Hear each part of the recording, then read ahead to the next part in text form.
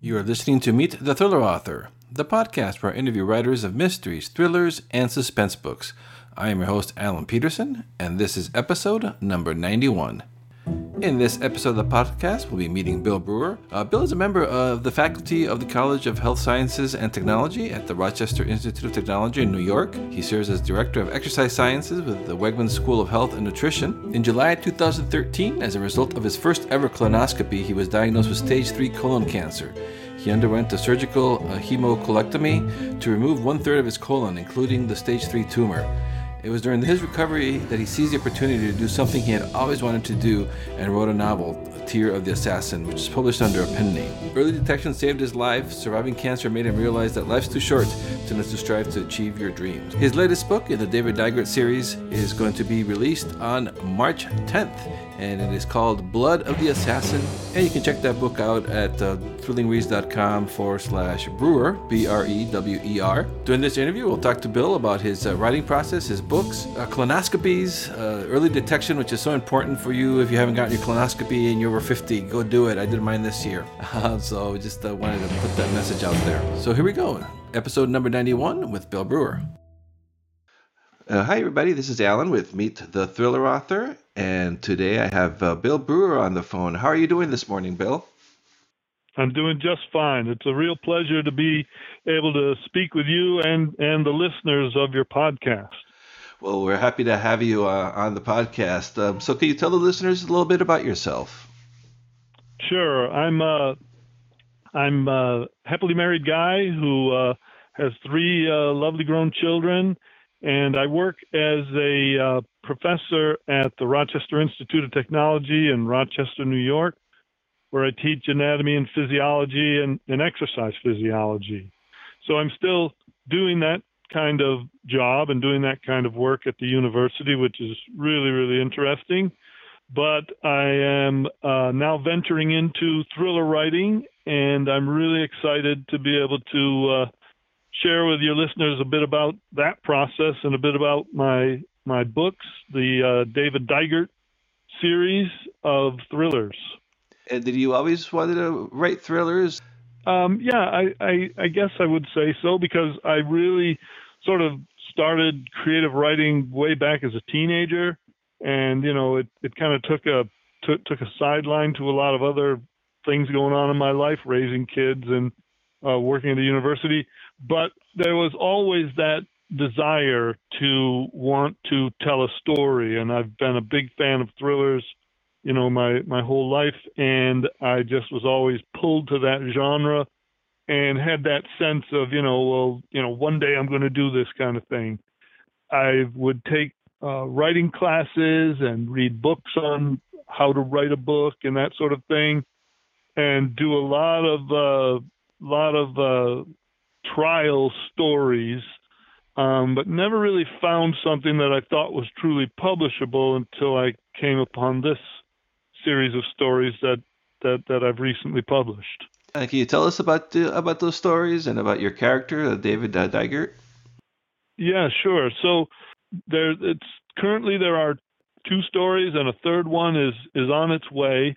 David Dygert is a relatively young man from a very difficult background, finds himself with few options in life, ends up in a situation where he's kind of coerced into becoming a hitman and becoming an assassin, which is never something he intended for, but then actually turns out he's pretty capable and pretty good at it.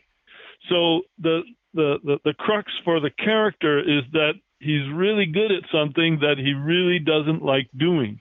And I wanted to have that sort of dichotomy because it creates a tension within the character that then I think makes a compelling entry for people reading the story. You get the sense that this guy's really good at something that he really doesn't want to do. And there may be people who can think about certain things in their life where they're good at something, but they don't really want to do it.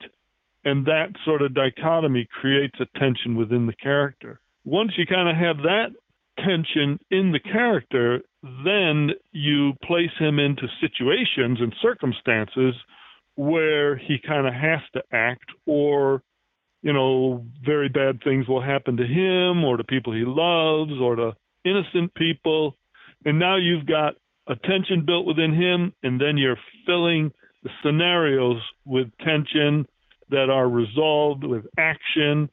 And then I think it becomes a more compelling story. And the first book is Dawn of the Assassin.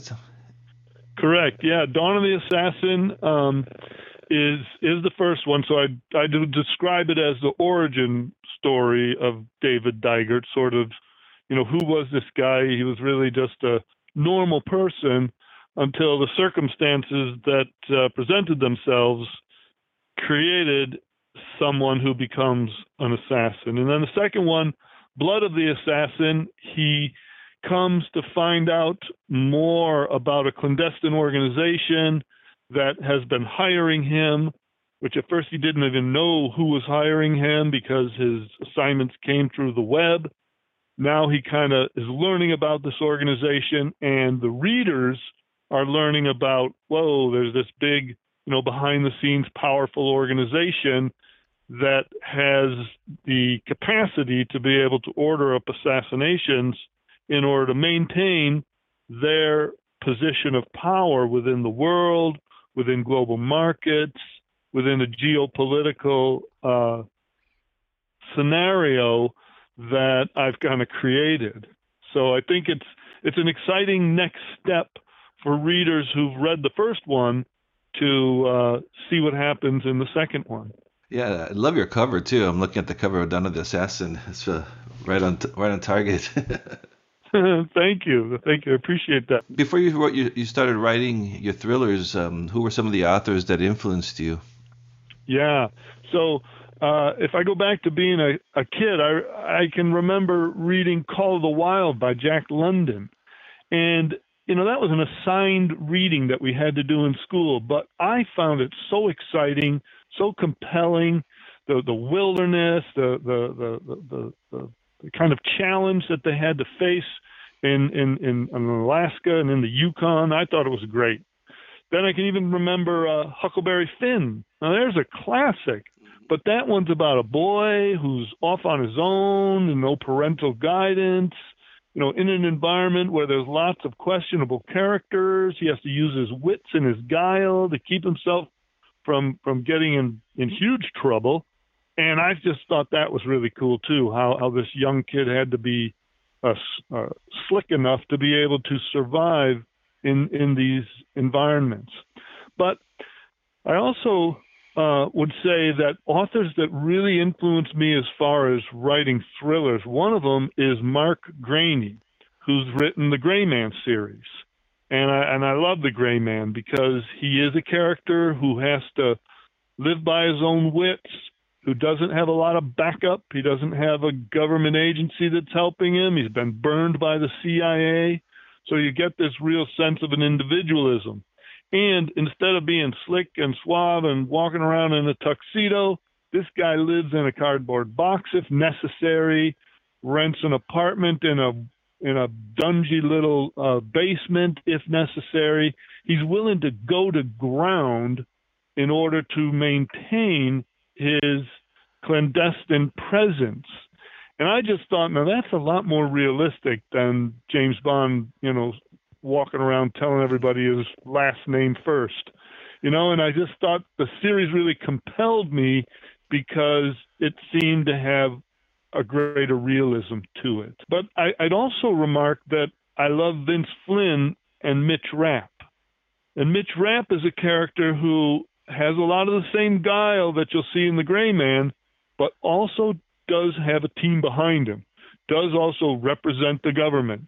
And although he sometimes is up against nefarious government agencies, even his own, you still find that there's a bit of a teamwork with him. So Mitch has a capacity to be able to call on individuals who will come and help him. He has the capacity to be able to draw a team together that then he leads in to resolve scenarios. And so there's a little difference in those two stories, but they're both led by these strong characters. And so, what's your writing process? Do you outline, or do you just sit down and start writing the story? I'm definitely an outliner. As a teacher, I outline unit plans, I outline lesson plans, semesters. It's all about making a plan before carrying it out. So in my writing, I do the same kind of thing. But what I really like about the outline is that it's really the brainstorming session.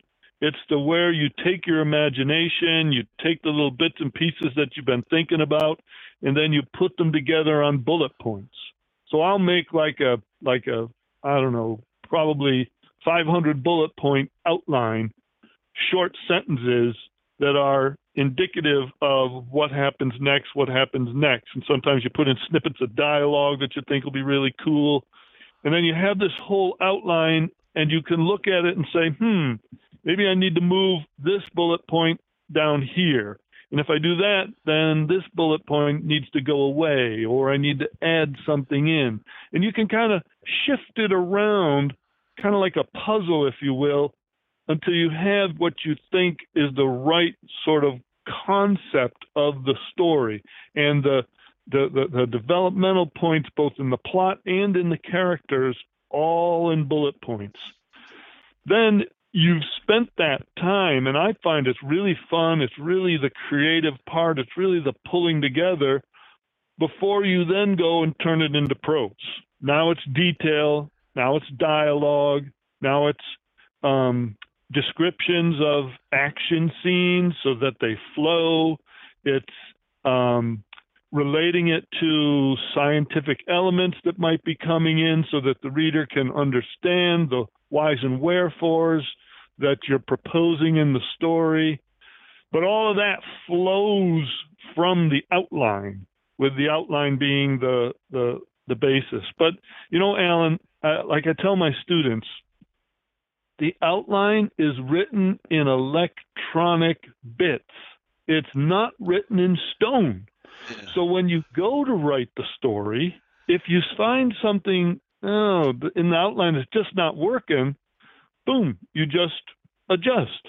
You just move on and change something as necessary to make the story work. I can remember a scene in Dawn of the Assassin. There was this one character that Dygert meets, and in my outline, they were supposed to be friends. But when I brought the two characters together in the actual process of creating the prose, I just got this feeling like these two guys are not going to like each other. They're just not. And they didn't. And I went back and changed the whole story because they become combatants. They become confrontational. And it makes the story much, much richer, but it was sort of stepping away from the outline and saying, no, it's not going to work with them being friends. Yeah, that's a great point, because I see a lot of people freak out about outlines, but yeah, it's not like it's you're forced to follow it if once you start writing it, it's not working.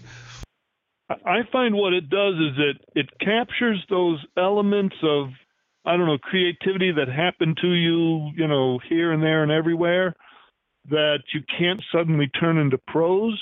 At the same time, it frees you from having to try to remember every darn thing that you've thought of, because you put it down in the outline and you've captured it. You can go back and reread it and say, oh yeah, I remember this. And sometimes even with the outline, you go back and you think, whoa, that's a bad idea. That's a really bad idea. And you can just get rid of it then. I think as writers, we all recognize, right, that we think up, way more than could really go in the story. And we think about a lot of stuff that might be cool that turns out not to be cool, and you leave it out of the story so that you hone the story down to just the best stuff that you've come up with. And what do you use to write and to do your outlines? Do you just use like Word or something else? I do. I use Microsoft Word, and I find that when I write up one of these bullet point outlines, I can even use that structure to then go back and write the prose write the components of the stories that I want, and then just eliminate the bullet points as I go. I find also that bullet point process allows me to write scenes and not necessarily have to do them in order, which sometimes I'll find, well, here are the really coolest scenes or the scenes that I have the most sort of visceral response to.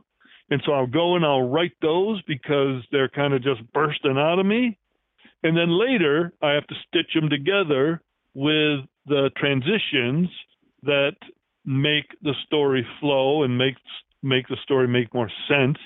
And rather than kind of having to force the transition so I can go to the next thing, I'm already knowing what those cool scenes are so that now I can make that transition a little richer, make that transition a little more with a bit more foresight to kind of trigger the reader to say, ooh, maybe one more chapter, before they put it down.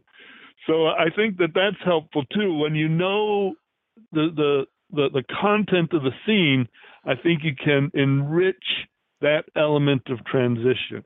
And when you're actually writing the story, do you set goals? Like I'm going to write 1,000 words a day, or what's your process there? Yeah, I like that idea.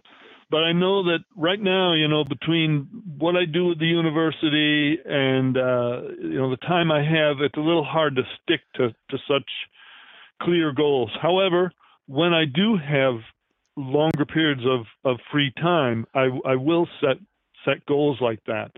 1,000 words a day, I've done that. I've done, 3 chapters a day where you're sort of cranking it out in rough draft form.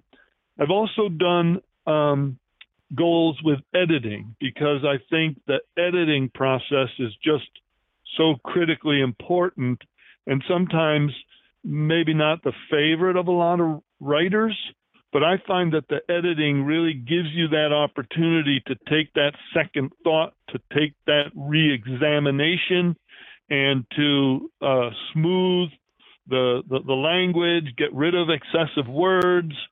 So I'll also set a goal like I'm going to edit, 30 or 40 pages in a day. Oh, okay. So that's cool. So you edit as you're writing it, or do you wait till the end? I do generally wait till the end. I wait till I've sort of got the whole first rough draft.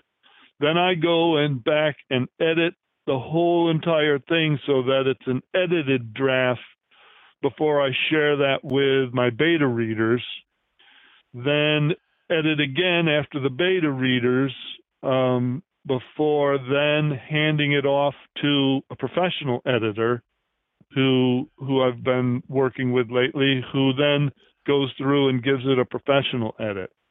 I think for writers and writers listening and people maybe listening to this who are thinking about going into writing, that when you embrace the editing process, you recognize that writers are brilliant, of course, but it's not like first draft is out there.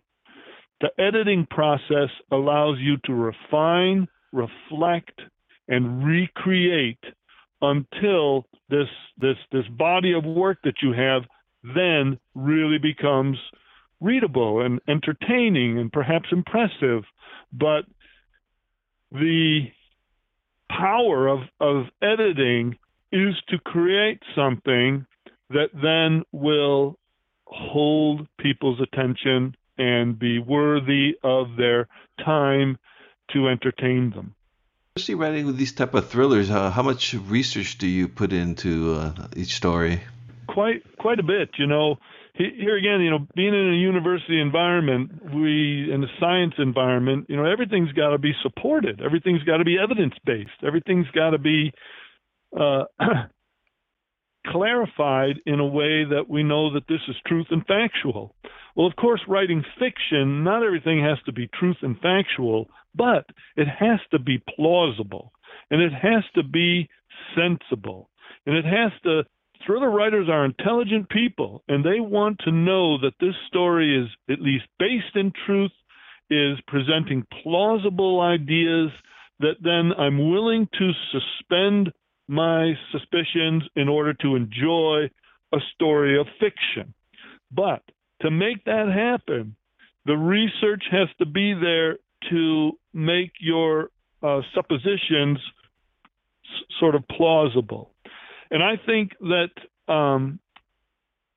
when you're looking at creating stories that are sort of like, if not absolutely current, are in the near future. So the near future, you're going to be talking about technologies that are under development, technologies that are forthcoming, and then creating an interesting way in which forthcoming and near future technologies will spawn and introduce different types of human experiences and different elements of both moral and ethical behavior that I think is really at the crux of a good thriller, right? The antagonist is oftentimes the person who's looking to employ some type of new technology in a way that creates an advantage for the villain, an advantage that the villain usually sees as good, as plausible, as appropriate, but often has some nefarious ethics to it. So that kind of research is really, really interesting to me, because many of the colleagues at the university, they're working on stuff, technology stuff, that's going to be in the near future, things that are coming forth. And I kind of meet with these colleagues and talk with these colleagues, and then I take what I've learned from them and I take it another step with a fictional application, and I think that makes the thriller that much more compelling. I think it's also important to be able to research and identify locations, and to be able to describe locations in a way that allows the reader to feel like they're there, or at least for the reader to recognize that the character is there. What does it feel like to be in this location or in this place? Yeah, that's amazing with your academic background that you should put that to good use for your research and all that. Yeah, exactly. And what do you think characterizes your writing? Like what compared to like other thrillers? Sure. So I would describe my writing as fast-paced with intense action scenes and designed to display consistent character development. The plot is always important, of course, but I think readers really love characters, and they really love to see characters grow and develop. They want to feel the story through the character. And I like writing action scenes. I like making them intense, and I like keeping the pace of the story moving briskly. It's a challenge to find how briskly can I keep the story moving while making sure that the character's development is occurring through these scenes. So that's what I would describe my story for readers who are considering whether or not trying one of my books is worth it.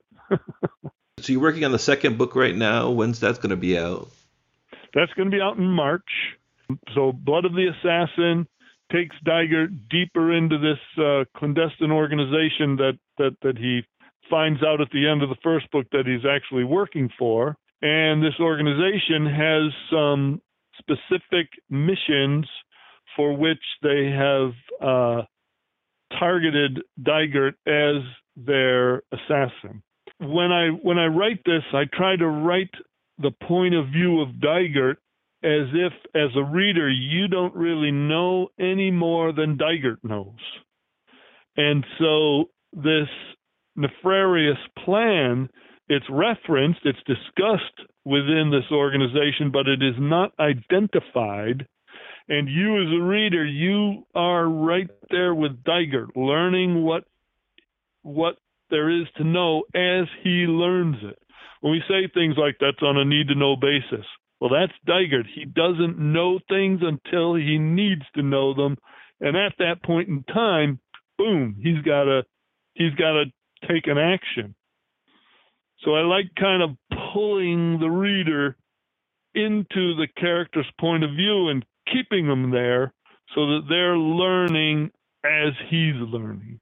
What are your future plans for the series? Do you planning to continue writing about his adventures? I do have the third book is currently being edited. It's in the professional editor's hands, so that one will be forthcoming maybe sometime in the summer. Then I have 2 other stories written in rough form for Dygert, so there's 5 stories altogether. And if people really like these books and they do well, I will continue to write about him. I have some other thriller ideas that I've outlined and that I would also consider working on and creating. But I think I'm going to kind of see how Dygert does as my intro character. You know, when I started this process, just sort of looking at the market, you just sort of see that the best stories seem to come in a series, all the way from Robert Ludlum, Tom Clancy, Vince Flynn, Mark Graney, yourself with your 3 books. So I thought to myself, well, I shouldn't just write one book, I should write several, and then be ready to put the next one out and the next one and the next one, because it takes, months to write a book, and it takes readers hours to finish reading one. So it's hard to write them at the pace that people read them. So trying to keep ahead of that interest is one of the challenges we all face, isn't it? Yeah, that's a big one for me because things have changed. I think people used to expect just like one book a year, and now they want more than one book a year. Yeah, exactly. Something on a little personal note. I noticed on your website that something that catalyzed to actually start writing these stories was you survived colon cancer and you had an early detection colonoscopy. I just had mine last month, and I dragged my feet on doing it for about a year. So, so I read that and I was like, whoa. Well, I certainly hope your colonoscopy came back negative. Yes, it did. But I do like to remind people that and I'm glad you brought it up, Alan, because I was, and I am a fit, active guy, and I just figured, look, I don't need to do this. I'm the fittest guy around. But the truth was that I was without symptoms at all. And so I was most shocked when they said, no, you've got a tumor in there, buddy. And I was very, very fortunate that the cancer that was performed was successful, that there was no metastasis, and it took 5 years worth of checking to get to the point of being said, okay, you're cured. So I was very, very lucky and very, very fortunate, and I very much credit it to going and getting the colonoscopy because I was 50 for no other reason, and being lucky that it was found early. But what that really did for me was take that notion of, well, hey, someday I'm going to write a book, to sort of realize, well, buddy, your somedays may not be quite so many. And so it just made me say, look, my life is great, family's great, career's great and all that, but here's this one thing I do want to do before the end of my days, and I'm going to do it. And so it did serve as the sort of fire under my butt to go through the process, do all the editing, find the publisher, work with the publisher, get it out there, do the marketing, do all of that, was kind of realizing that time was now. Yeah. It's amazing. Yeah. And as much as I was dreading it, the prep part was the worst. The actual colonoscopy was like, they put you under. So it's like easy peasy. You're absolutely right about that. The prep part is no fun. You've got several hours on a toilet there, but the actual process is relatively easy. Right, relatively easy. And then when you get good news like yours, what a relief, eh? What a relief. And then you don't have to worry or wonder. And if you find out early, kind of like I did, then there are treatment options that can be very effective. And I'm a case in point for that. And if you don't, then who knows what happens, right? Yeah, and exactly. That can be bad. Yeah. Yeah, well, glad it turned out okay for you and that you're doing well. And now we have these great thrillers coming out. So, well, thank you. I appreciate that. Yeah. So, all right, Bill, I want to thank you for being on the podcast, and for the listeners. Probably the best place to find and learn about you would be your website, billbrewerbooks.com. Yep, that's correct. All the social media is connected through there, Facebook and Twitter. But yes, they can find out quite a bit of information, even about the colonoscopy, right there on the website. So I hope people take a chance to look at that. Okay, thanks so much, Bill, for being on the podcast. It was nice talking to you. Okay, my pleasure, Alan. You have a great day. Thanks for listening to the Meet the Thriller Author podcast. Be sure to visit thrillerauthors.com to join the conversation, access the show notes, and discover great thrilling reads. If you enjoy the podcast, I'd love for you to subscribe, rate, and give a review to it, wherever it is that you're listening to this podcast, be it iTunes, Apple Podcasts, Google Podcasts, Stitcher, TuneIn, Spotify, wherever it is that you're listening to this right now. I would appreciate it.